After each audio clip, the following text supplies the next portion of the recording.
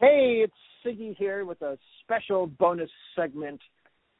Here in the coronavirus times, we are isolated from our usual broadcasting or podcasting stations and having a little quick phone call between me, Siggy, and way over there, my good pal, who is named...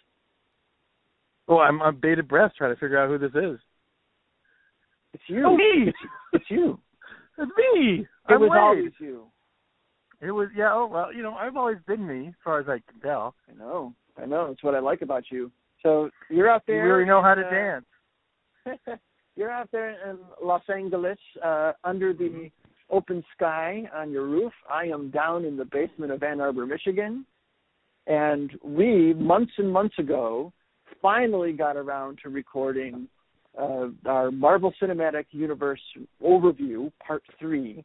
And now here, many, many months later, after that, they released Spider-Man Far From Home, which we didn't talk about because we recorded before that. And now, many months after that release, we are going to discuss Spider-Man Far From Home, which was completely left out of the previous discussion. And so here we are talking about it, and possibly about how that movie impacts, and our viewing of it and opinions on it, impact the rankings previously discussed over many, many, many hours of you watched it wrong.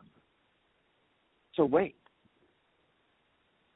I can say for myself that a number of my rankings were affected by Spider-Man Far From Home. Yes. I could even tell you that number, but I think we will find out in time. Let me guess. Is it 4? I am prepared to discuss 4. It is 4. Very good. You got it. You nailed it. Oh, my God. I nailed it. You know why? Because you emailed it to me.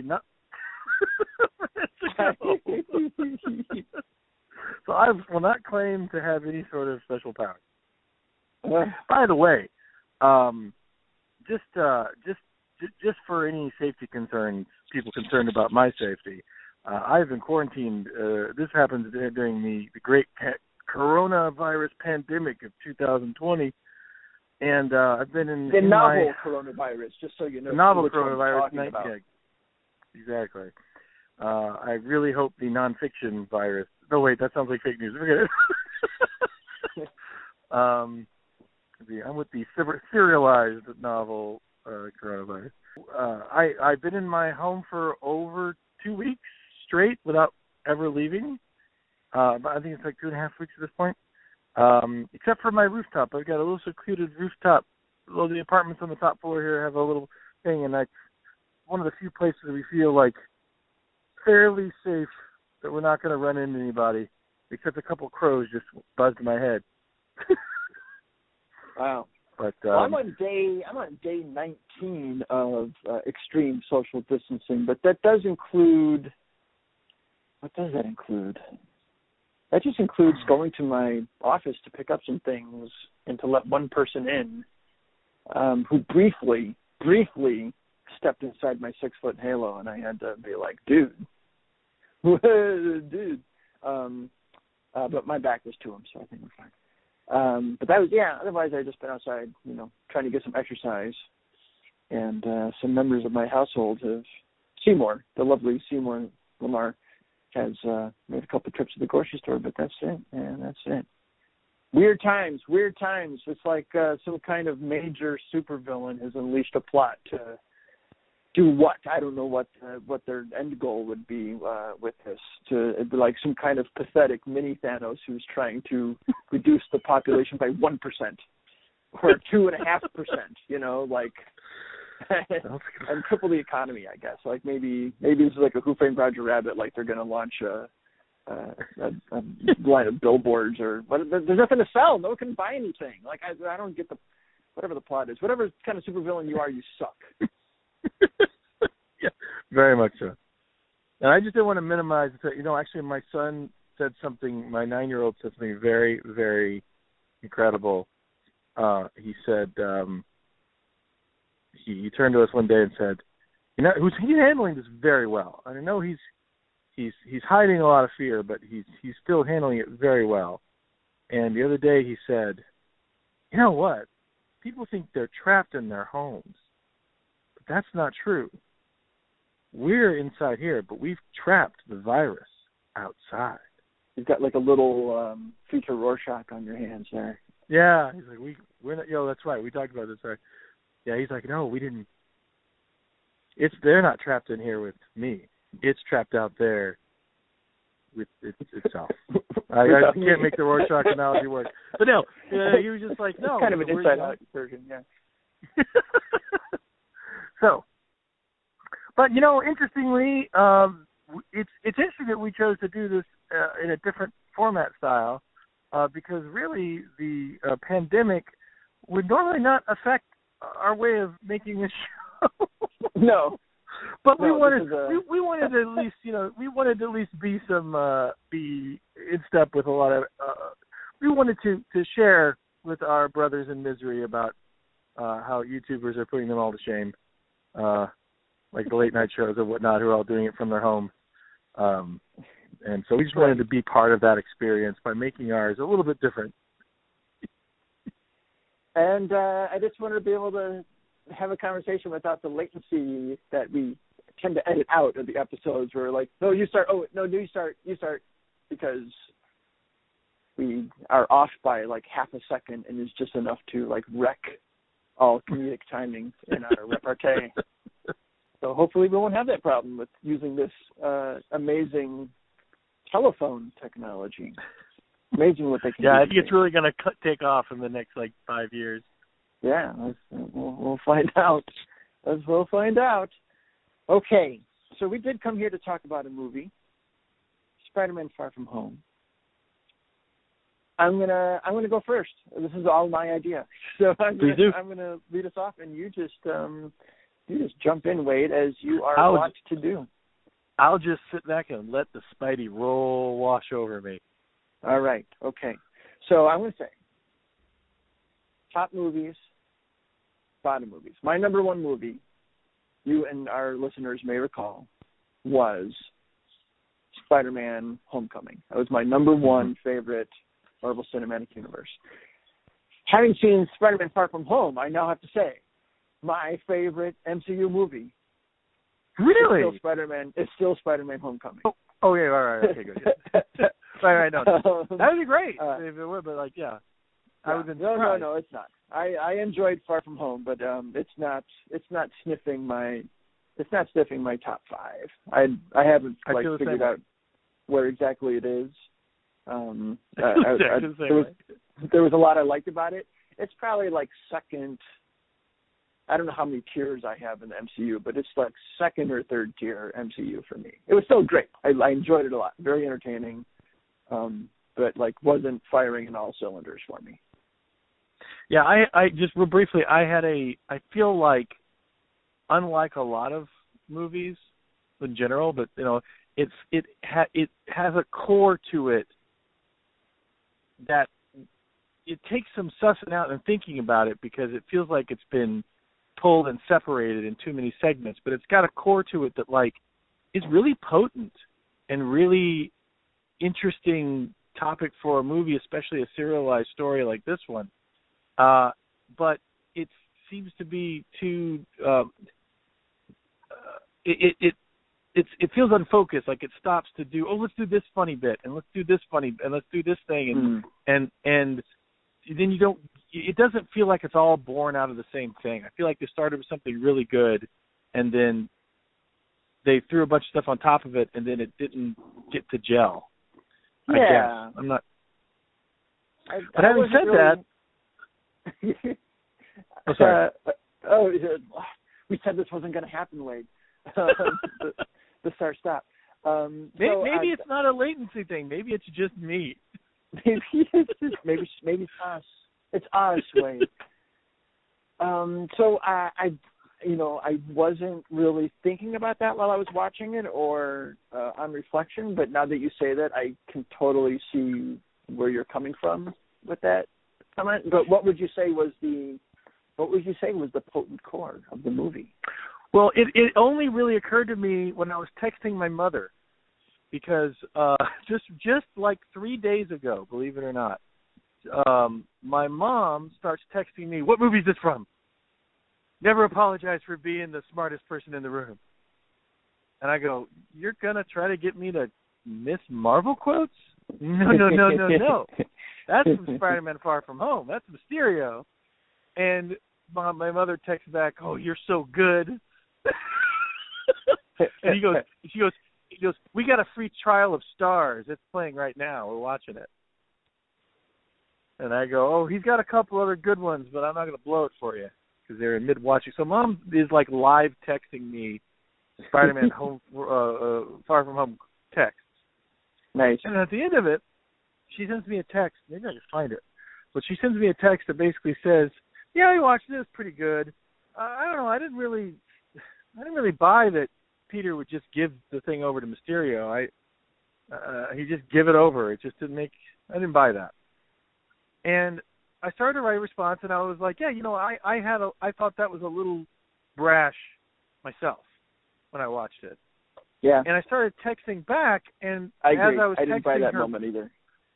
Right. And as I was texting her back, I basically started doing this huge defense of the brilliance of Spider-Man Far From Home,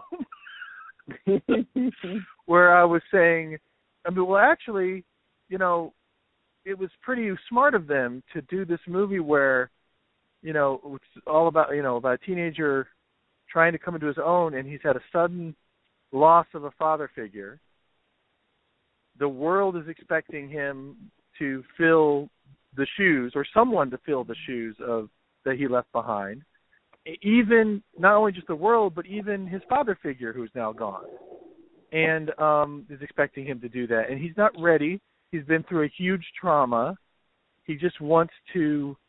I mean, he did die, and is now brought back, and then he's just wants to do the basic simple things of a kid, or just the basic simple things of people. Just, I want to hang out with the girl I like, and that wanting to throw that responsibility to not be responsible, that the villain plays on our heroes just not wanting to be responsible, and his sense of inferiority that Peter Parker has always had, makes it a really potent Peter Parker story, and a pretty good one for this series. And so then I was thinking about it as I was writing it out, and I go, actually, the plan's pretty good. So why did it feel like it was relying on things he could never, that Mysterio could never be certain would happen? Mm-hmm. Mm-hmm. Why does it rely on that? Because I love that Mysterio is the guy that created Barf, that worked for Stark Enterprises. I love that. I love that they pulled in all these peripheral side fields, like Peter Billingsley, who was a producer on Iron Man, and also the kid from Christmas Story, who was the scientist that Jeff Bridges yelled at in Iron Man. Yeah. And then now he's part of this team. I love those little pulls.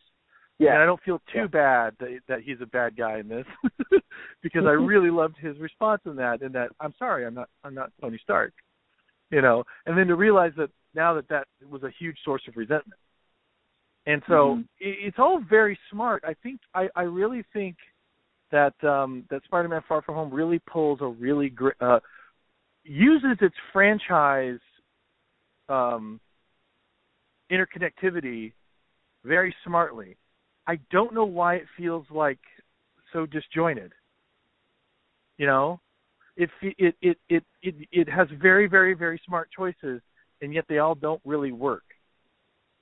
Like, I think Mysterio is one of the better villains that's come along in the MCU, and he's the best part of the action scenes he's in.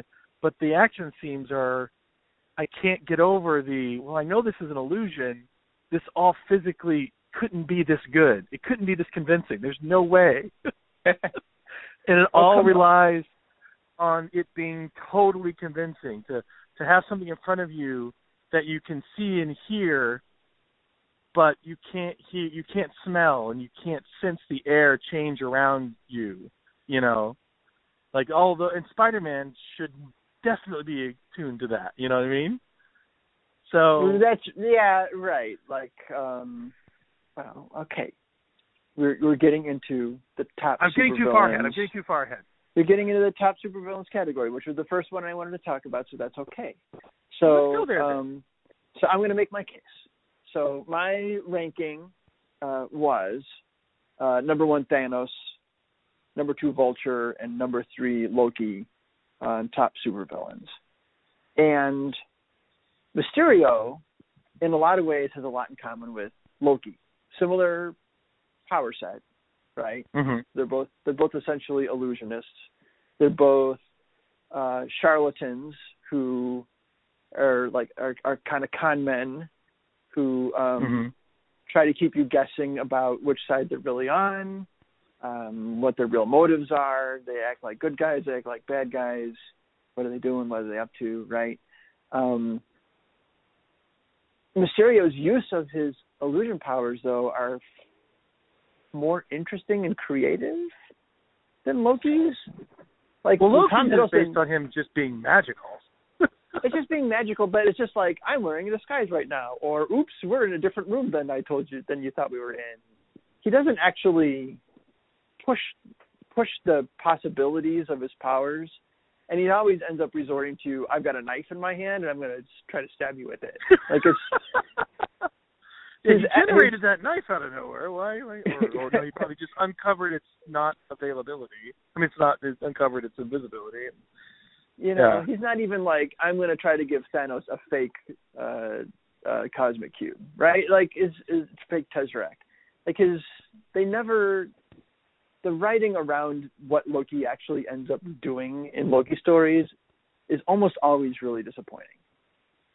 Yeah. And it's just Tom Hiddleston who is making that work. Yeah, he's so good at that, yeah. And Jake Gyllenhaal gives a great performance. I've never been a big Jake Gyllenhaal fan. I've liked a lot of his movies. I've liked a lot of things he was in. I've never disliked him. You've never been a Gyllenhead. I've never been a Gyllenhead, but I love Donnie Darko. I love the Ice Storm. There's been plenty of things where I thought he was really good in it, but I was never. He was never like my favorite thing about any of his movies. I thought he was.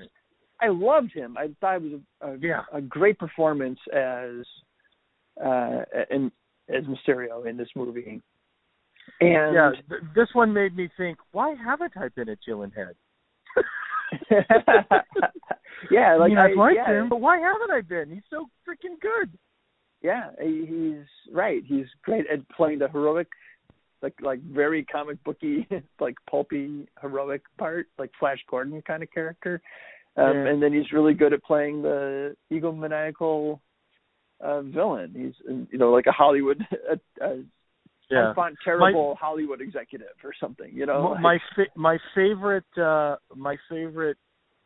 scene of his, I think, I could be speaking out of term. My favorite scene of his is when he's there running through the illusion programming, and for the big fight at the end, and he's just in the warehouse, and he's directing it like a movie, and he goes, "Wait, stop! That's not working. Can you just in the way he phrases it, I'm sure is based on every director he's ever heard that's been trying to tell him an angry note." Without sounding angry. It's perfect. And the malevolence that comes out of what do you know? You're doing this all, but I could kill you all. And the great part is that he a lot of villains who are trying to play nice guys, you kind of wonder at when they reveal themselves, how could they have actually summoned the empathy for someone and not how could that fake empathy not fall at any point or be detected? And the great thing about Mysterio is that I think that Gyllenhaal's performance shows that he does have that common empathy for his fellow man and for Peter, but he's literally shoving that aside for his rage and vengeance, and self-aggrandizing. So it's not like he's a sociopath, really. He's really just shoving that aside, and like a lot of Hollywood executives do, just shoving that aside and going, "No, I have to. This is what my plan is, and I have to do it. And that's what I think makes him such a richer, compelling character. I mean, he's got a plot that you alluded to this earlier. It's pretty ridiculous to think he could ever pull it off. Right? Right. Like, yeah. It involves pulling the wool over Nick Fury's eyes. Right. Well, we got to talk about that too. And we will. That's we will talk about that. We will talk about that. But he can't have a single chink in his story or his performance or his special effects and his technology. Like, if anything slips to the point where one drone is missing one component that accidentally got ripped off by Spiderweb, and he knows he has to flip out because now he's got a vulnerability, like one tiny chink in his entire plan. But that's just it. His entire plan can't have a single chink or the whole thing, he's toast. Yeah. Right? So right. It's not like Ocean's 11 where they have room to improvise. If there's a chink, it doesn't work. It's over. Yeah. I mean, apparently he's got this fallback where he blames it all on Spider-Man at the end, as we learn. But as you're watching it, and part of my brain as I'm watching it, I'm like, this plot is really implausible. But Jake Gyllenhaal does such a good job of selling his character's belief in his ability to pull it off. Yes. Right. Everything. And part of it is that supreme ego that he has to feed and that is driving his rage and everything you talked about. Mm-hmm. So, yeah, Jake Gyllenhaal brings it in this movie. He really does. He makes a lot of very smart choices, and he even has moments that are hard to pull off and have them really work. Like when you call attention to, remember in Jurassic World where they had all these product placements and all their bad writing decisions. They thought, I know, we'll have Jake Johnson comment on how making these decisions are bad, and that'll forgive us. Right? That'll forgive the sin. We're totally aware of it. We're just going to spend $200 million to do it anyway. Yeah. Right. And so he's got monologues like that where he's like, I have to wear this stupid cape and I have someone get this, I thought your ridiculous plan, would never work, your script. But you know what, it did. And that monologue he gives, that I think some people were thrown off by the monologue in the bar, and maybe just because it was preceded by a pretty implausible leap. But yeah, I really enjoyed that scene where he's talking to his crew. It saved what was wrong with the scene before. It distracted me from it immediately in a way that really helped move the movie forward. Exactly. It's kind of like if you watch an action movie where a guy rides on a motorcycle, hits a car head on while standing on the motorcycle, flips over the car and lands on his feet. If the guy sells afterward going, did you see that? I can't believe that worked. That saves it. And you're like, yeah, that's awesome. And this one, you see that their plan was completely implausible, but by sheer exuberance, they somehow made it through. And really, really good. It kind of, like a little bit like Hiddleston in that regard, is that the performance is so good, smooths over, and maybe that's just an awareness of this is going to be a problem.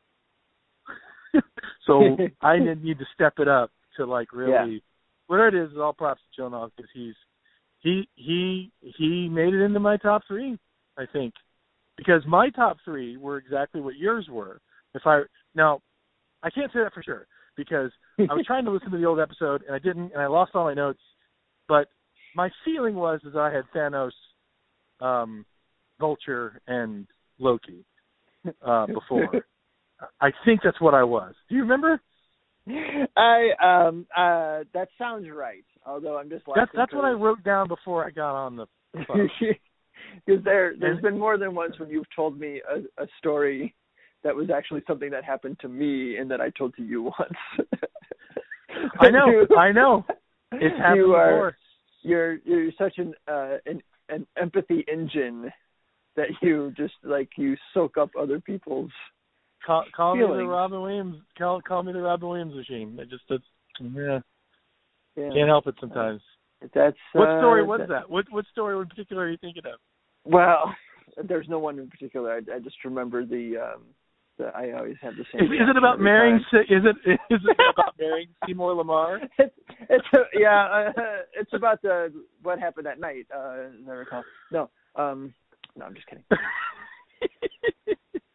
Nothing happened that night. There's no story to tell. No, I'm kidding about that too. But yeah, so basically, as of right now, fuck what I had said before. What I said now is Thanos, Vulture, and Loki. I'm taking Loki off, and I'm putting Mysterio in. That's even though exactly what I did. Yep. So look, I pre-took your story. I precogged that shit. Well, every once in a while, we're allowed to simply agree. Okay. Now, I want to talk about best non-super good guys. Right? Which we said before was this is like a real strong suit. Villains overall, weak point of the MCU.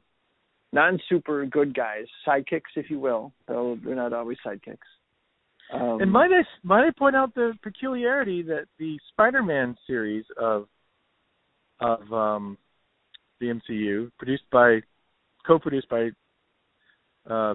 Marvel and Sony, have had the best success rate at villains. Weirdly, they have. Yeah. Well, right. They're two. Yeah, the two Spider-Man. The two Spider-Man do not have weak villain points in them. They're not. Other than the plans being completely implausible.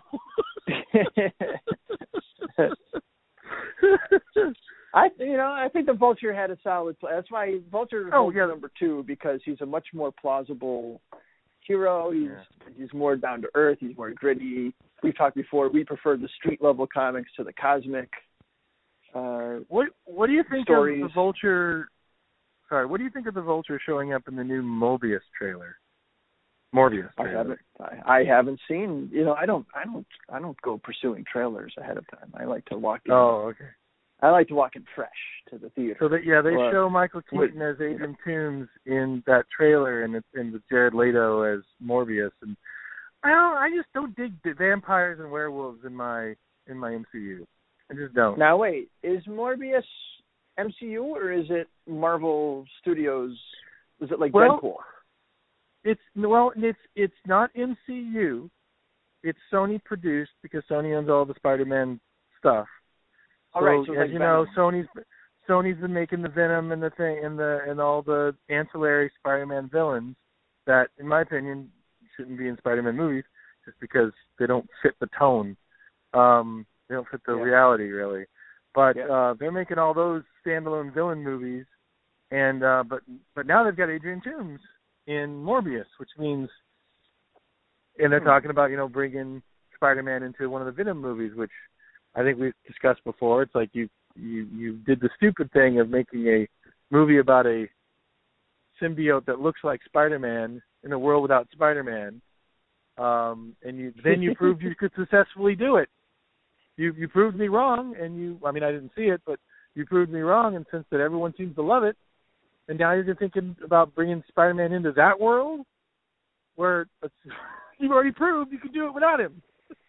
Well, they were supposed to have screwed this all up long before now, Wade. So that sounds like old, like 1980s Marvel movies, where everything was all fucked up, and And so anyway, Adrian Toomes makes an appearance in the Morbius trailer, and I'm like, oh, so that means Morbius is kind of in the going to just be, I don't know. Yeah, who knows what it means? The whole world's falling apart at this point. Nothing means anything anymore. But if it means more Michael Keaton as Vulture, I guess I'm all in. We'll be lucky if there are movie theaters in a year to see that movie in. So let's not. That's true. Let's not. I'm going to pick what I get upset about these days, and that's not going to be one of them. That's not going to be one of them. Not going to be one of them. That's right. Okay, but I'm going to choose to be angry about the fact that the wealthy are not allowed to fail, and the non-wealthy are the ones who are always supposed to fail, but yet they would be okay if they did. That's what I'm going to choose to be angry about. Sorry, did I just inject a little class warfare into our... That's not warfare. That's status quo you just described. So, yeah. I don't see where the warfare is there. Anyway, on a happier, lighter note, not that I disagree with anything you just said, Marvel Cinematic Universe, non-super good guys. So many... tough category. So many good non-super good guys. This is honorable mention territory. As much as I loved Ned Leeds or just Ned in Spider-Man: Homecoming, the first one, he didn't make my top 3. He was probably number 4. He was just outside. Right. I remember it was a duke out between him and Michael Pena from Ant-Man, right? He was like, yeah, Michael Pena is my number 2 because he's just such a delight to me constantly. Yeah. I made the Cloak of Levitation number 3. Oh, that's right. That's right. Pretty cruel to wonderful work of Jake Batalon as Ned. But I got to stir some shit somewhere on these lists. You got to put in some provocation somewhere. So that was mine. I mean, that little loom fucker stole every scene he was in. He was great. And then in Spider-Man: Far From Home, I thought he gets shot past by Zendaya as MJ. Yeah, who's really... yeah, exactly. In part because Zendaya just does a great performance and a really well-written role. And also because Spider-Man: Far From Home just, I really didn't do the Ned character any favors. I thought after the flight over, which is very funny, like how quickly that moves, but then he's just like a one joke character the rest of the movie. Like he doesn't have a role. Yeah, he's very he's sidelined. He has no part to play. He is definitely sidelined in that. You and know, so he's got a girlfriend now. That's it. That's the joke. He's been Marcus from Last Crusade. You know, the character who was so great and then sidelined as a bumbling doofus who can't figure out anything. He's just confused and I don't know what to do. What happened to the guy in the chair? What happened to... Yeah, what happened to the guy in the chair? The guy who would, humiliate himself with the amazing "I'm watching pornography" line to help his bud and help save the day. And, really, just is stuck in a Ferris wheel making night monkey jokes. It's just, they didn't... Mm-hmm. They needed to work harder to give him some more good lines and a couple more good scenes. Yeah. It was huge somehow waste. Make him... Yeah. Huge wasted opportunity. Wasted. Unfortunately, this wasn't a storyline that really... the storyline had no room for him, really. Because it was all bigger than that. I mean, and that's kind of a shame, especially given not only his wonderful work and storylines in Homecoming, but the sob moment. Sorry. I just had to say sob moment. I started sobbing. In Endgame, there's just his one shot in that movie where he hugs Peter is just very affecting. Yeah. And you're like, oh, what's coming next? And then he's just kind of a tag along. Having said that, it was genuinely amusing watching him and Betty have an airplane fling. That was a great sequence. But it's all over 15 minutes into the movie. That's it. We're done with Ned. So he's been knocked down into the Kat Dennings role of scene stealers who, natural scene stealers who aren't given any scenes to steal. Right. So just wasted. We got that character and that actor. We don't have to worry about him. It'll be fine. Yeah. No, you got to throw them some bones. You got to give them something to work with. Yeah. So that was too bad. But Zendaya is great, and MJ, I loved it. Doesn't make my top 3, so she might be number 4 now.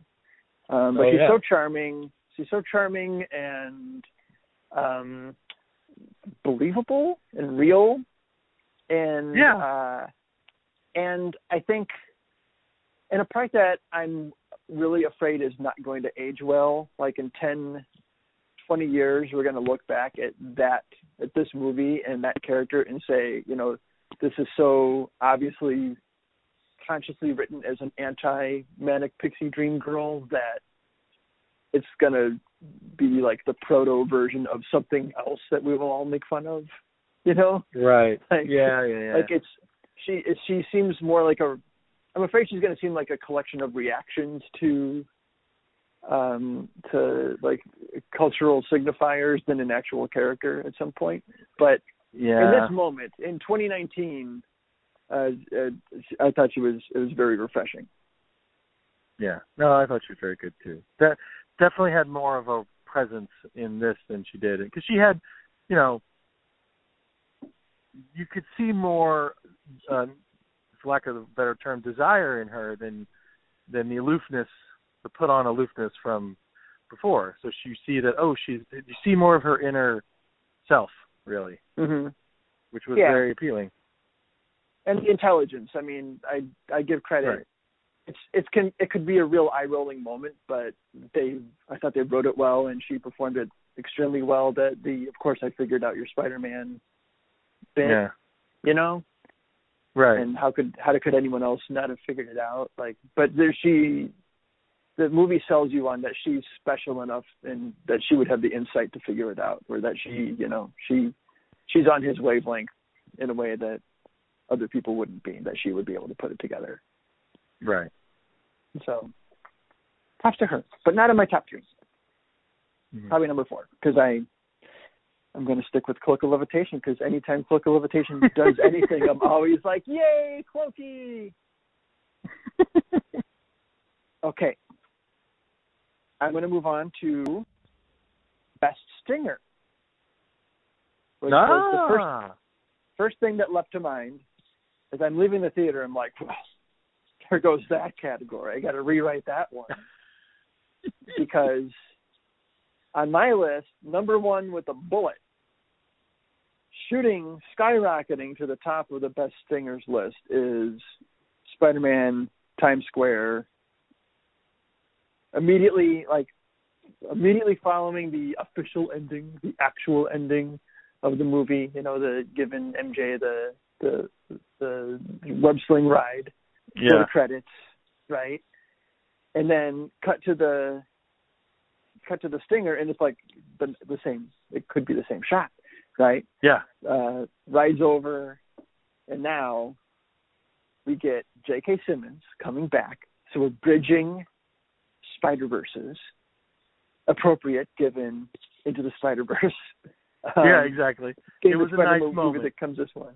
So it's like, is this just like, it's J.K. Simmons. He's back. The best J. Jonah Jameson. They've been saving J. Jonah Jameson, keeping him sick, because you can't replace, nobody can follow J.K. Simmons. So just bring back J.K. Simmons. So not only are they bringing back J.K. Simmons. Oh, go ahead. Who was he? Who's J. Jonah in the other ones? In the Andrew Garfield one? I don't think they have him, because he didn't never have goes. Well, I never saw the second one. He totally ruined that. Yeah, it was really like no one can do it now. Yeah, how could you? I mean, wow, yeah. Plus the tone, you know, it was kind of a different, darker toned Spider-Man story. But he's never like they don't do the whole photographer thing, I don't think. So did you like the different kind of context of J. Jonah in this one? Well, that he's doing an Alex Jones impression. Yeah. I loved it. It was pretty good. Yeah, it was amazing. Like of course, J. Jonah Jameson would be doing an Alex Jones thing. Like, it makes perfect sense. I never would have thought of it myself, but like, it makes perfect sense. It's awesome, and it's hilarious too. It was a great thing because I never would have made that. You're right. Never would have thought that myself, but it's perfect because also it solves the Michael Scott problem where you're like, how could this guy still be running this paper if he's doing this all the time? You know, but Alex Jones can do this to the day the cows come home, and does. So, perfect. Right. Just perfect. Yeah.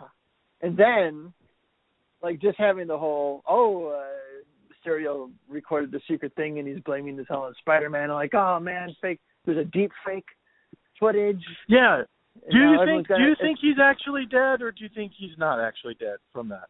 Do you think that was a dying fuck you, or if that was or do you think that's just another Loki trick? I don't think he, like, was on the bridge being attacked by Spider-Man and said, well, here's the ace up my sleeve, or, here's my revenge from beyond the grave. I think he's alive, and then he recreated that as, like, part of his next move. I mean, that's the thing that makes more sense to me, and so that's what I came away from it assuming was the case. Yeah, it seemed to me that if he thought he was really going to die, then he would probably get, okay, fine, that's all right, whatever. Yeah. You know? The ace up his sleeve was to make everyone think he was dead when he wasn't, and use his special effects for that. Having escaped, this is now, he's on to phase 2 or whatever, whatever his next move is going to be. That's what I assumed. Yeah. But, and so that was already going to be good. I'm like, we're setting the stage for the next Spider-Man movie. Right here in the Stinger. Like, we've never done it quite that way, except for at the end of Thor Ragnarok. Of course, we didn't even know it at the time. But then the secret identity reveal at the end, even before that, like, the Stinger was just crackling. It was crackling on the screen. It was like sparks flying off the screen at me. And then there was that moment, like, what the, it was like, yes! Like, that's how you do a Stinger. I got stung. Yeah, that's true. Me too. I feel like I think you put it back to that felt like that was an electric mid-credit sequence where you're just like, you felt like anything could happen. Just, that's what a Stinger should be when you feel like the movie's over. Oh, what? There's more? What's? Why did we stop for this? Yeah. It was like what more Stingers should be. Was you have your comic book, you read. It's a 24-page story. First 23 pages take you to the conclusion of the story, and then that final page is like setting up the next issue, right? And it'll be like some weird scenario, and it just introduces some questions. Who is this character in the shadows? I can't see his face. Find out next issue, right? Right. It felt more like that. It didn't feel like a tag on, like, hey, here's a little bonus cartoon on the back page, or here's like a little one-panel joke, which a lot of them are. It really felt like, hey, readers, right? We're setting you up for the next installment here. Like, this is the intro. And I'm certain there's been at least half a dozen last panels in Spider-Man comics over the years where his secret identity was revealed to the world, and then was somehow quickly disproven or discounted later. I'm sure that's the case. It has to be the case. Yeah, I think that happens like in the first year or two, where Flash Thompson is running around in his Spider-Man suit because he's, president of the Spider-Man fan club and trying to show what a swell guy he thinks Spider-Man is, and so that ends up being used to prove Peter Parker isn't Spider-Man. Which I have to say, they may have been pushing the button a lot, but I still love how much Flash Thompson in the movies loves Spider-Man, and how it's literally I love Spider-Man, hey dickwad. Just immediate like, oh dude, if only you knew.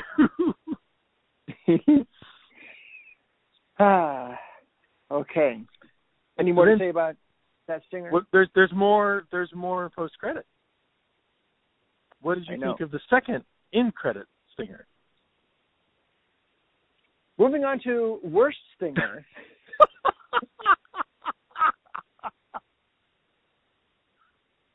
All right. So one of my problems with this movie as I'm watching it is, wow. Okay, so we have the scene that is not motivated nearly enough. Peter Parker just giving up the keys to the Star Wars missile defense system, or Tony Stark version, right? Right. Which they could have Stark Wars system, yeah. They could have written him there, and they didn't.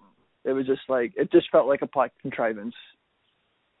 And you really, the Peter Parker that we come into before even Homecoming, the Peter Parker does not give up easily. His one defining trait is he does not give up easily, right? Right. We've seen the whole, come on, Spider-Man, he's trapped under the rubble, that the whole building's been collapsed on him, and he digs down and he finds the will, even though he's scared and it seems hopeless, he digs down and finds the will to lift that roof and get out of there. He always digs down and finds the roof. And so it takes something drastic for him to, yes, we understand his longing for a normal life and his longing to be with MJ and his longing for all these things, but it takes something drastic on the level of Uncle Ben dying to make him want to give that up, right? Right.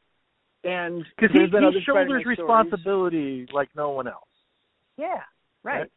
He has the great speech in Civil War. If someone needs help and you don't do it, it's like you caused it to happen, right? Yeah. It's like, which is just paraphrasing, with great power comes great responsibility. Right. But that's it, and and he makes you feel it. And so there's been the Spider-Man No More stories, but there's always been something really heavy leading to that, and just I can't get a date with MJ or I can't enjoy my European vacation doesn't do it. That is where the movie fails, because if you think about it, and you could blame it on the fact that it's too franchise heavy reliant, but if you think about it in terms of where he just came from, which was Endgame, where the world is now fundamentally different. Hey, we can't understand what that's like. The world is now fundamentally different. I died and was resurrected. I was on another planet, for God's sake. Yeah. All of this feels above my head. I got into that whole mess because of my sense of responsibility. Save the wizard. You said save the wizard. My father figure keeps telling me I'm not ready. I wasn't ready. Now he's dead and he's telling me I'm ready. I'm not hearing it from him, even though I'm hearing it from him. And it's all confusing. All of it's just this, and then you've got the swarm of hormones and love and lust and not knowing what your future is going to be, and can't understanding your past, and all of that, to me, Far From Home on paper, and considering where he came from, is a really, really good, smart view of what it feels like to be a teenager. It's all this important stuff that we can't deal with, so we're trying to focus on these kind of more simple, not petty, but sometimes petty things. I just want to play my video game. When it's like you have to deal with the death of your father. No, I want to play my video game.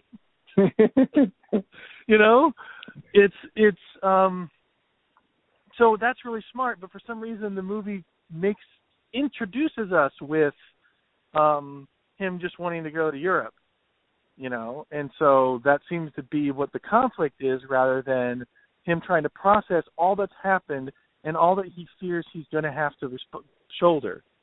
So I find that was really smart, but it just didn't gel. They didn't make me believe it. Didn't make me believe it. Tom Holland, still very good. Incredible, Peter Parker. I still think as much as I love Tobey Maguire and Nicholas Hammond, I think he's the best incarnation of Spider-Man that's ever been on film. I really do. I agree. This is no fault of his. I think it's just, the script. I think it's a failing of the script. I think he does have a little bit of that Gyllenhaal making it make sense, but with Parker more than Mysterio, the holes are so much more gaping in how they don't connect the dots. But this was all in talking about, if I'm not stepping on you at all, talking about the end stinger. Yes. So I'm taking steps towards it. Okay. So after that, the implausible, he hands over the doomsday device to Mysterio, to Jake Gyllenhaal. Then we get the scene changes and like, yes, I can't believe he pulled that off. You know, the gear shift moment in the movie, and like, whoa, my head's spinning. This is great. Wait a minute. How did he pull this off? To pull this off, he had to fool Nick Fury. And so Jake Gyllenhaal and the whiplash of that scene was enough to move on and like move me away from the implausibility of Peter Parker. But it immediately introduces another implausibility for me, which is now in the back of my mind for a good part of the rest of this movie, is like, well, Nick Fury would have figured it out. This is too easy. You know, all of this, I could see all of this working except for fooling Nick Fury. Nick Fury would know. He would check up on this guy. He would cover all his bases. He wouldn't trust anything. And for the way that gets resolved is to find out all along that wasn't Nick Fury and Agent Hill. Felt like such a cheap move to me. It's like, rather than solve this problem or address it, or even address like the inconsistency of it in the body of the movie and just pretend it wasn't there, and then the end is like a joke, say, well, that was really a Skrull, our Skrull buddies posing as him, because Nick Fury is, no, he's not on vacation, he's helping the Skrull refugees do whatever we're going to find out they do in the next Captain Marvel movie. Okay, he's going to be in the next Captain Marvel movie, we find that out, or, you know, we can presume he will be. But it just felt like such a cheap move. Well, I have a question for you. Okay. Judging by your statement, I think you've probably already answered it. But my question is, this is the question I had after I saw it, because I was struggling in my head if I liked it or hated it, this last bit. Because the thing that kept coming in my head was, well, one, I love Ben Mendelsohn as Talak. What's his name? I don't know. I can't remember. I don't know. I really like him, and I love hearing that Australian accent come out of that mask. So, whatever, you know, I was happy to see him, and it made me think of possibilities instead of ending possibilities. So I like that about it. But do you think that stinger ending, because a lot of these stinger endings we learn are afterthoughts.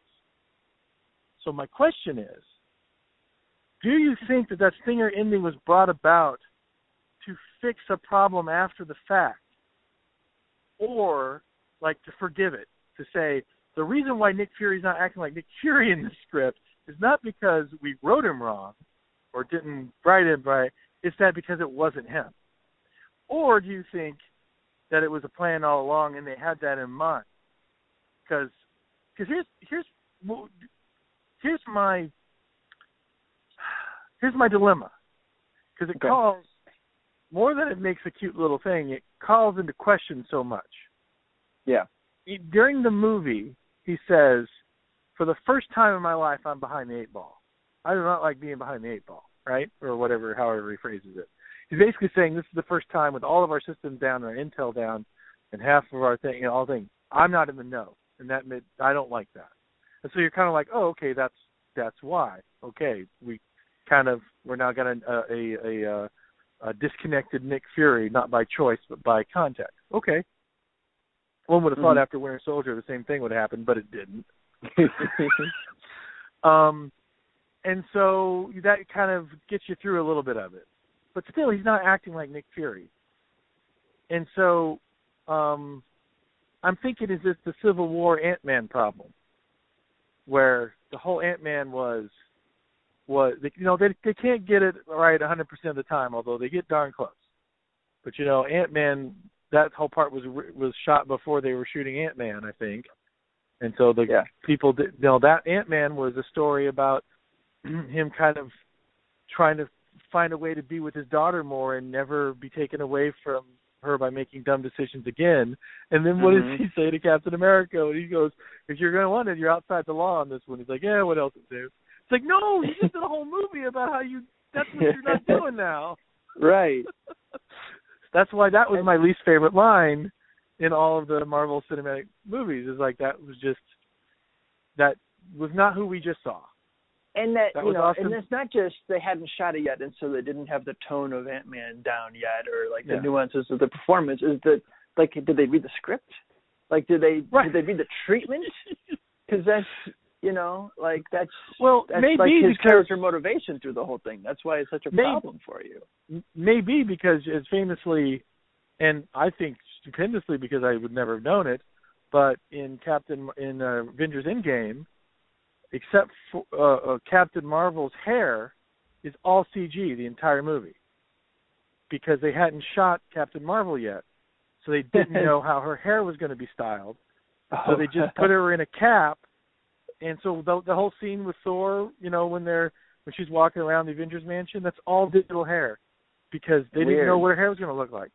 And that's probably why she has the haircut to the other Carol Danvers haircut later, just so they can say, this is your haircut now. It's cheaper to animate. It's cheaper to, exactly. This is their haircut now. Whatever. So then when they revealed it's the Skrulls, you're like, oh, that's why they didn't feel like Nick Fury, because it wasn't Nick Fury. But was that to solve the Ant-Man writing problem, or was that the plan? So, you know, I mean, it's very possible, like halfway through the movie or more, they got the ink on the contract to have Sam Jackson in the next Captain Marvel movie, and like, well, for him to be out in space, that means he can't be on Earth during this movie, but we have him here on Earth. Like, okay, we got to write around that. We'll address it in a stinger. That's very possible. But I don't know. But at the same time, this presents another problem, which is, if Nick Fury, as was logically presented, does not like to be out of the know, his job is to protect Earth. His whole motivation is to protect Earth. And after Endgame happens, when the world is in a state of flux and chaos, granted, relieved to chaos, but still everything is still vulnerable because there's no the blip happens and everything. You've got now you've got someone who is Nick Fury. I think would feel like I'm needed now more than ever. Why would he go on either vacation, which is what the kind of felt like there, but more likely probably still doing whatever Captain Marvel's going to be doing. But yeah, that just provokes more problems. Like, well, wait, why would he send a double agent to sub for him? Why would he tag out at a moment when everyone is very vulnerable? Maybe we'll... Even though Victoria... The answers to those questions might be in the next Captain Marvel movie. We don't know. Right. You know, we don't know what work he's getting to up there. It could involve protecting Earth. It could be involved protecting the galaxy, or guarding it, perhaps. Or guarding, or maybe guarding it eternally. Shang-Chi. I didn't dislike it so much, but I felt it was probably not wise. You know what I mean?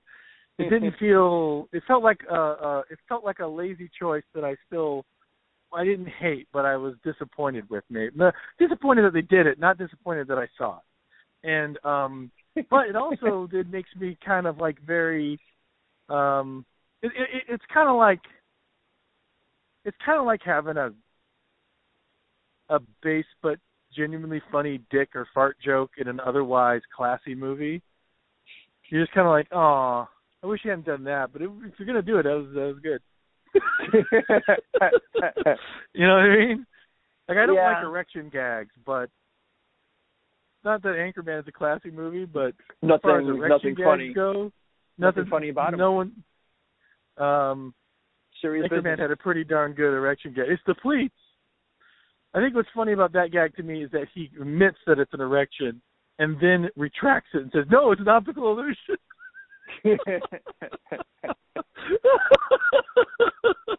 Like, there's still no way to save this. I know that was just improv edited together in a sequence, but that's the effect it had. That was very funny. Well, what sticks in my craw, one of the things, there's many things that stick in there, but one of the things that sticks in my craw is, like, a reveal towards the end of the movie that, like, negates what you've seen before. Like, it just feels like it negates, it erases chunks of the movie that you just saw. You know? It doesn't. Yeah. Well, okay. I felt like it opened up possibilities, but it didn't augment. You're right. It negated a lot. Yeah. I mean, The Sixth Sense has a great twist because you find out, like, oh, the things I saw, I thought meant one thing. They still mean those things, and now they mean an additional thing on top of that. Yeah. Like, now there's another, like, emotional layer on top of everything I was seeing, right? Same thing with Unbreakable. Yeah, you're right. It's like it doesn't change and negate anything. It also means this, but yet that new thing feels like it changes everything, but everything is still true. Yeah. You know? Right. It doesn't undo anything you saw. It only adds to it. Right. That's right. And exactly. And this did not. This just felt like it erased.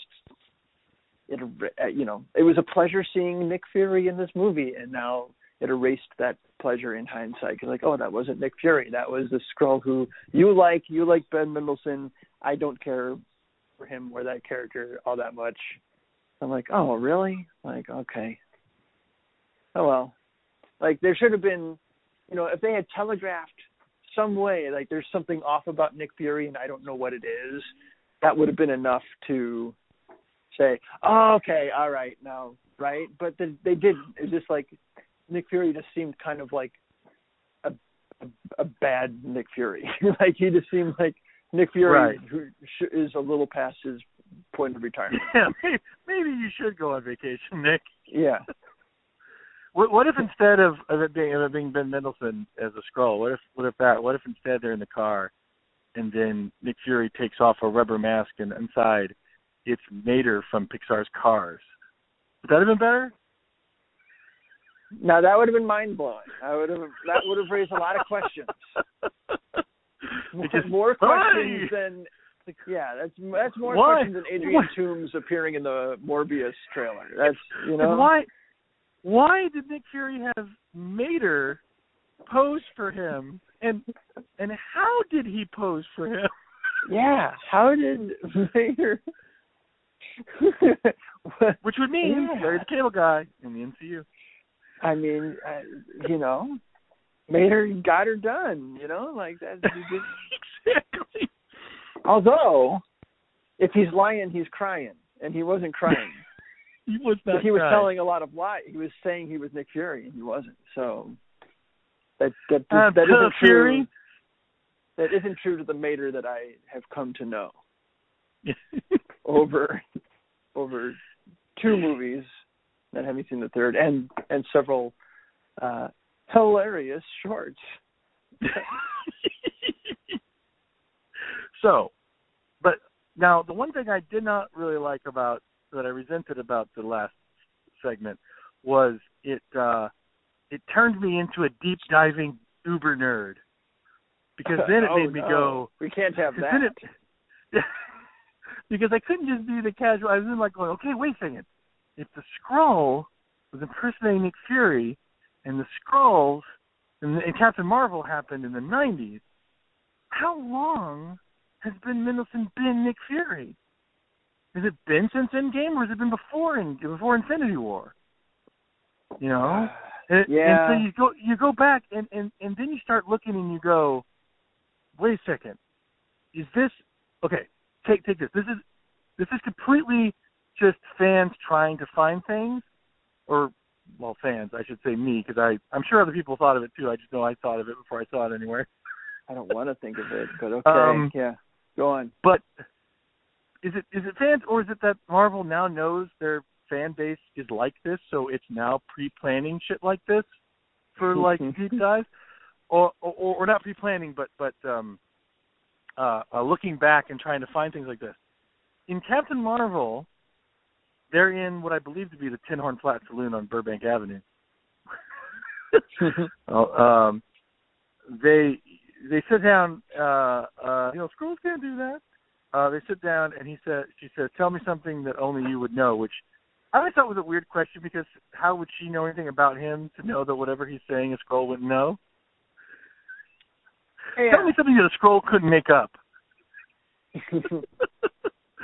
And right. He said, and Nick, what does Nick Fury say? He says, if sandwiches are cut into triangles, I can't eat it. Oh. Right? That's his little give that he gives to say that if you cut something into triangles, I can't eat them, right? And I think it's a very weird and I don't think it's personal enough. And kind of really kind of out there, like that's just kind of Weird Al weird. It's not really weird to be shocking or weird to be a nothing burger. It's just kind of, And so she, of course, accepts this as truth. Because it's quirky. And so then, and maybe we talked about this in our Captain Marvel episode. I don't remember. I mean, no, we couldn't have because we didn't have this part yet. So then if you now go forward in time, if you look at in Avengers: Age of Ultron, when Nick Fury shows up at Hawkeye's house, and they're having a little thing, Nick Fury is in their kitchen making himself something to eat. He's making himself a sandwich. What does he do? What? He cuts it into a triangle. Oh, yeah. Get out of here. He cuts his sandwich into a goddamn fucking triangle. Does he eat it? Or is he incapable? He eats it. I think so. Oh, no. I can't double check that. So, inconclusive. So Nick Fury, and what was Nick Fury's previous appearance before Avengers: Age of Ultron? Winter Soldier, where he died or faked his death, right? So, is it conceivable, because Nick Fury does not eat things cut into triangles, that it was actually Talos, or Ben Mendelsohn's character from Captain Marvel, as Nick Fury from Avengers Age of Ultron forward? Was and Nick Fury just playing been chilling bass? On a virtual... What? Was Nick Fury playing bass in the White Album, or was it Ben Mendelsohn? Yeah, don't know. I don't know either. Well, and that would be Maria Hill as well. Well, actually, I don't know about Maria Hill. We don't know her sandwich preferences. We don't. we don't. So we know very little that, about her. I don't think that's. I think that's just people making decisions and that are getting through the system. That is still like, oh my God, I can't believe there's even a system to get through that's so good. Yeah. That, i.e., that being Kevin Feige, but that just might be something that just got through. That's what I think that is. But I can also see someone going back to the movies and going, okay, we gotta plant some stuff. What things can we say to tip this off? Oh, look, he's cutting a sandwich there. What if we say you can't eat sandwiches cut in triangles? I don't know. I think there's a no prize with your name on it, Wade. You just have to. You need to make this all work. You can do it. I have faith. I'm sure I can. So for me, my stingers lineup don't change, even though I thought these were two crackling. Well, one crackling, one interesting, a thought piece. Oh. Let's say. J.K. Simmons isn't cracking your top three, huh? Okay. No. They're all remaining the same. All right. I can't. Now that I think about it, the shawarma, Avengers eating shawarma, that should probably still be number one. But I was more excited about the Spidey. And it's just iconic. Right. But I love the Spidey one so much. It's my number one. It's my number one. It gets my juices going the most. And then worst stinger, Nick Fury finding out that Nick Fury and Agent Hill were dumb because they were Skrulls. That's my. I think that they were dumb. Yeah. I'm giving a pass. I had in this slot the Howard the Duck cameo. I've made peace with that one. It's okay. It's kind of dumb, but it's all right. By the way, did you see Howard the Duck in Endgame? He's in Endgame. No, is he in the big battle? He's in the big battle. You'll see him in there at one point. Now, who recruited him? I have no idea. Well, it's because Strange tells Wong. Strange tells Wong, "Is that everybody?" Or asks Wong, "Is that everyone?" And Wong is incredulous. You wanted more? To which fans say, "Yes." What do you think? But yeah, so if you think about it, that means Wong and his team of wizards, sorcerers, coordinated all this. And if Howard the Duck's there, either he's someone who came with Thanos and abandoned his post and fought with the other side, or the sorcerers specifically brought him, meaning he might be a sorcerer supreme. Or maybe just a Baja one, I'm not sure. Maybe we'll get the movie that gives us the answer. By the way, I would totally take a Rosencrantz and Guildenstern are Dead style series of Howard the Duck going through the MCU. Just like he's everywhere. Oh, for whatever it'd be reason. Like my least favorite part of Avengers Endgame, but with Howard the Duck.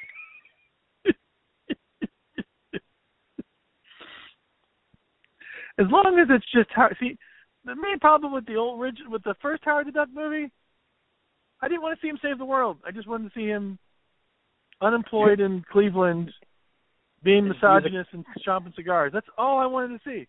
Using condoms. I didn't want to see wrappers. Condoms folded in the crease. Right.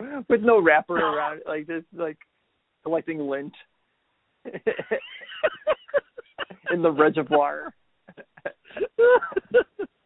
Just all your money's got just spermicide on all your money. Guess he goes with the dry. Well, the worst singer, my number one worst singer is still the ant playing the drums at the end of that. Yeah, the Wasp. That's unforgivable. Terrible choice. And then number two is Nick Fury and Agent Hill. Don't wipe out parts of the movie I just saw. You don't do it. Yeah. See that's the thing that gets me is like going, I can't.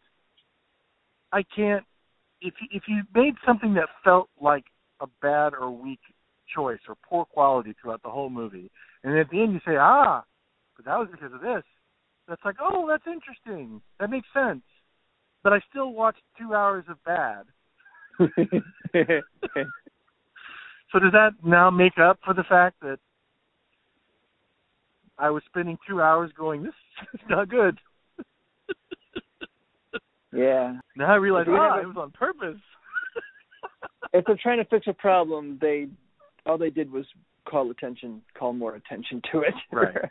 You gotta do that Spielbergian sleight of hand and not allow me to think about it. Yeah, don't allow me to think. Yeah, I think you said it great in your Facebook review of Endgame. No, it was like in a comment. You said Avengers Endgame is not without problems, but it made me 100% not care about it. Yeah. I was like, yeah, that's exactly right. Yeah. But pulling that thread too much, I'll start to be upset. But you know what? No, I really didn't care. Yeah, it's true. It's just a great movie. If I think about Steve Rogers living his whole life knowing that Bucky's out there getting tortured and letting all this horrible stuff happen around the world, I'm kind of pissed off. But if I just see the movie as it was, oh my God, it's exactly what I needed. Yeah, I just want to see him have a slow dance. Yeah. Yeah, actually, yeah. Agent Carter. All right. Well, we talked a good little bit there about Spider-Man Far From Home. We are caught up. We have. Yeah. Oh, if we can get this out in the next couple months or whenever. I always want to say Scarlet Witch because it's Scarlett Johansson. Whenever Scarlett Johansson Black Widow comes out, then we'll be caught up for the first time ever in this series. I know. Pretty great. Hey, can you edit that part after this next thing? But one more thing I really wanted to say. Okay, all right. Yeah, one more thing. Spider-Man Far From Home for me was a great time. I really liked it. It didn't make it far. I don't know where I put it in the list. Like you said, it's somewhere in the middle or maybe high middle. It's actually, I was surprised how low it started getting in my whole 2019 list in general, because I did like it a lot. But it didn't affect any of my lists except for supervillains. That's the only one that it got an entry on. There's a couple of honorable mentions where, and specifically non-action sequence, that was also a really tight category for me. Mm-hmm. I think it was the Are You Brave Enough for You from First Avenger, the Sokovia Accords scene from Captain America: Civil War, and I can't remember what number one is. I think it's maybe Toby Jones and Tommy Jones. I don't remember. Yeah, because he can do it. He can do it. That made one of my best lines, but I don't remember if it was best scene. No, I don't. I don't know. Anywho, there is a sequence in it that I really, really love in Spider-Man Far From Home, and that is the whole opening high school video sequence, high school morning announcement sequence. Oh, yeah, that was awesome. That was great. That's really awesome. And not only to both self-aggrandize Iron Man and also make fun of said self-aggrandizement, done very well, but the whole introduction and to life after the snap, which I like that they don't call it the snap, they call it the blip. Right. Their experience coming in and coming out, and I loved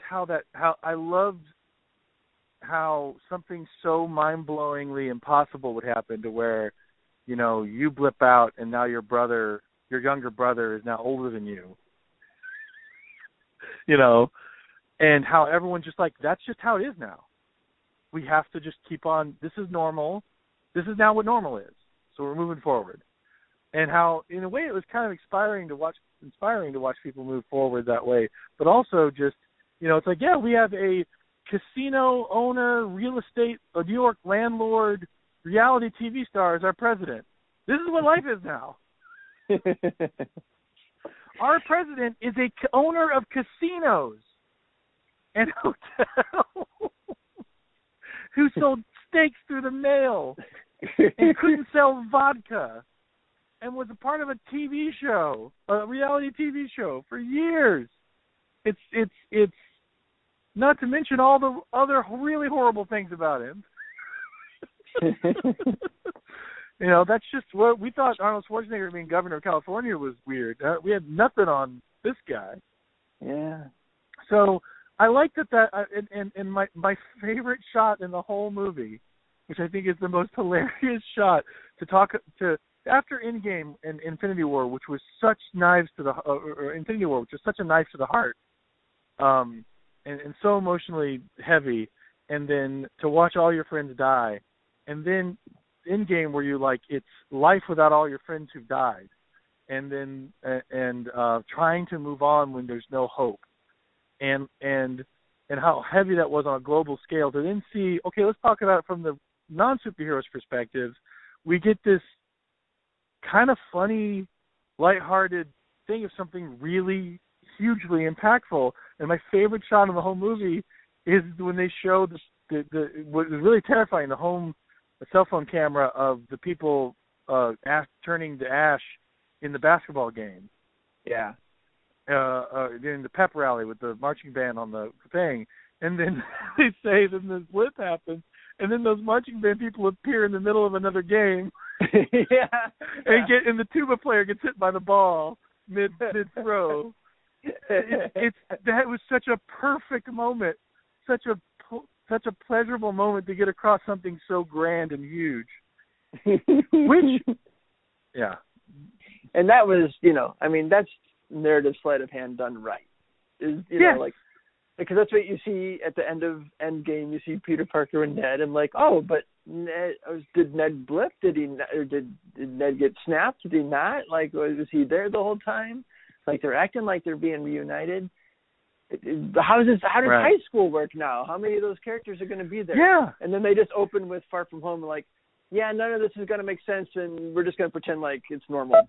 we're gonna go to Europe, and we're going to deal with the completely uninteresting elementals that, God, I hope they're fake, because if they're not, this is going to be boring as shit.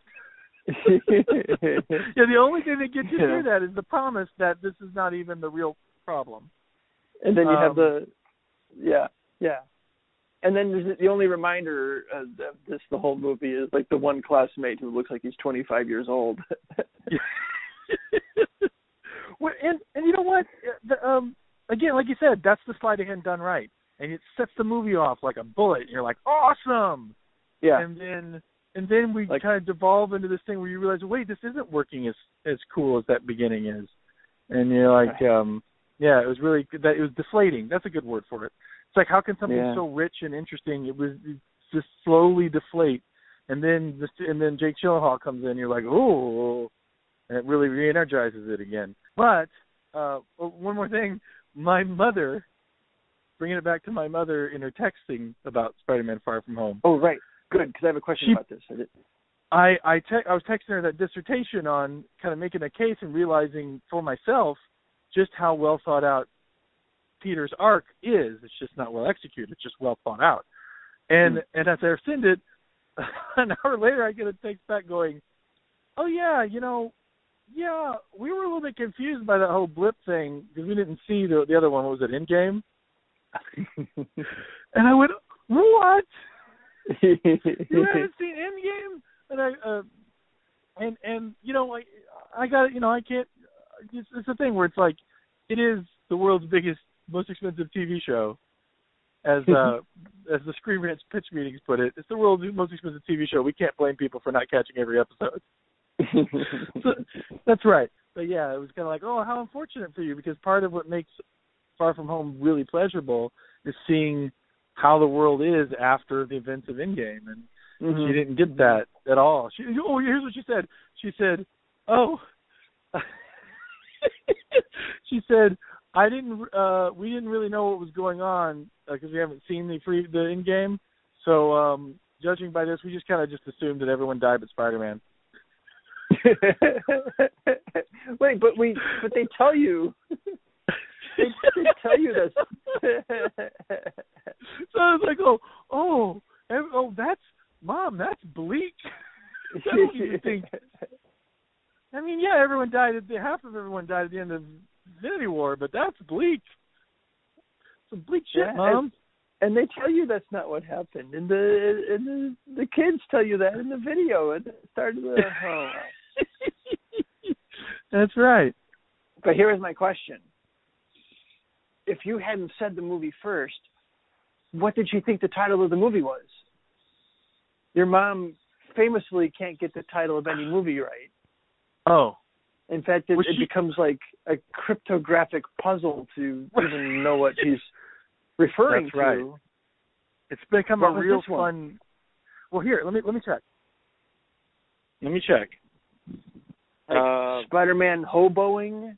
Like Oh, I'm sorry. I misunderstood your question because I thought you were talking about Endgame because I didn't say Endgame first. Well, any of these, I'm game for any of these, but Far From Home, I want to know what that turned into. Okay, foreign exchange Spider-Man. Weirdly, she called it Night Monkey. Where is it here? Where is it? Oh, here it is. It says, I don't think we saw the movie before this. That's probably the big problem here for us. And the next text, Endgame, I think. So she got it. Oh, she wasn't certain. That's She disappointing. didn't have confidence. But she got the subtitle right. So here's I got to read. This is a great mom text. At least I think this was mom. Might have been dad, but I think it's mom. It could be Ben Mendelsohn. You don't know. It could have been. You never know. It says, this was post after they saw it on Stars for their free Stars weekend. Okay. It says, we enjoyed the movie, but we weren't convinced that Parker had any reason to trust Mysterio at all. He just met him. So, yeah, you're spot on. Why would he give all the Iron Man one word again. Why would he give all the Iron Man tech to him? Oh, like Theon Greyjoy. of course, I know he had his mind in other places. There were other things, too, but I must get in the kitchen. Where you belong. I didn't read that right. There are other things, too, but I need to get in the kitchen. I just love how she's like texting this going, there's other things that bother me, but I got to go to the kitchen. Does your mom get Wi-Fi in the kitchen? No, I don't think does it not reach in there? Sorry, this it's going to scrub itself. No time to talk about Spider-Man, Dr. Jones. I got to get in that kitchen. So, well, I got to get in that bedroom. Okay. Did your favorite top 3 superheroes change? No, Spider-Man still holds at number 2. Captain America, number 1 in my heart. Yeah. I was looking at mine wondering why I didn't have Spider-Man on there, because mine, Captain America 1, Iron Man 2, and Falcon 3. I love Falcon, love Iron, love all those guys. But Spider-Man is pretty huge. I don't know why he didn't. I guess I just love Falcon, just infatuated with Falcon. It's a lot of competition for those 3 spots. It's, it is. A lot of great choices. Those are all great choices. My number 3 is Drax, because I love Drax. Well, we got an exciting lineup of phases coming up. Don't really know what. I mean, it's interesting because they kind of all feel like, when Guardians was first coming out, you're like, ooh, how's that going? So it's exciting to see. It's exciting. It'll be exciting if we can ever do film production again, or if every production is going to have to be like 3 crew members standing 6 feet apart, 1 actor at a time against a green screen, and then like every scene we're just compositing performances together, and hopefully actors are able to play off each other. Like everything is going to have to be shot the way like child actors are shot on sitcoms, where it's all close-ups and reverse shots the entire. I would love to see the next Marvel movie done entirely on Zoom.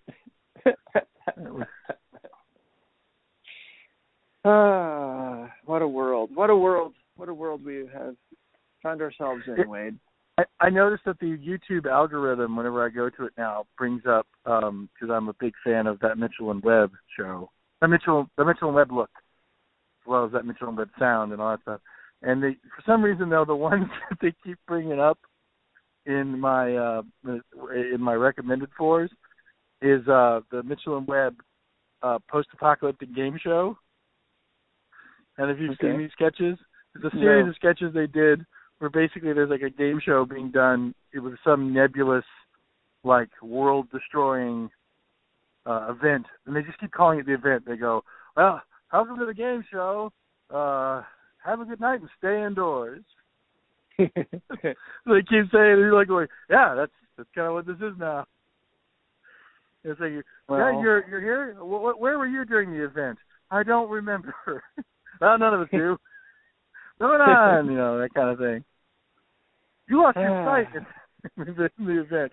With these events that we're all dealing with, we hope that we have provided some small comfort with this free entertainment available on technology that I thought a year ago I would have said was a net negative, but now is keeping us all sane, the Internet. That's right. So thank you, Internet, for not making us pick up possibly virulent newspapers from our doorsteps and wondering how to disinfect them so we could find out what exactly was happening on in the world. Now we can have some idea, and we can also distract ourselves through stupid tomfoolery like this. Yes, thank you, Internet, for allowing to give people who have been trying their free stars weekend. You might have caught this movie released a year ago today. All right. Well, Wade, you stay home, stay safe. And I will stay home and stay safe. You do the same. Thanks. And if you and if you sat in the middle of a crowded theater on opening night when Spider-Man Far From Home was premiering on the big screen, and you were coughing and sneezing into your hand, you snotched it wrong. I wasn't even planning to snotched it when I until I got to that. I like it. Until I got to that gap. There you go. I don't know if that meant snotched. I thought you were gonna say something like, and if you are taking the advice of this movie's subtitle to heart, you're the problem. Okay. There was one. I saw somewhere online that they were doing Spider-Man Work From Home. And it had Spider-Man on a laptop in his apartment. I thought that was pretty great.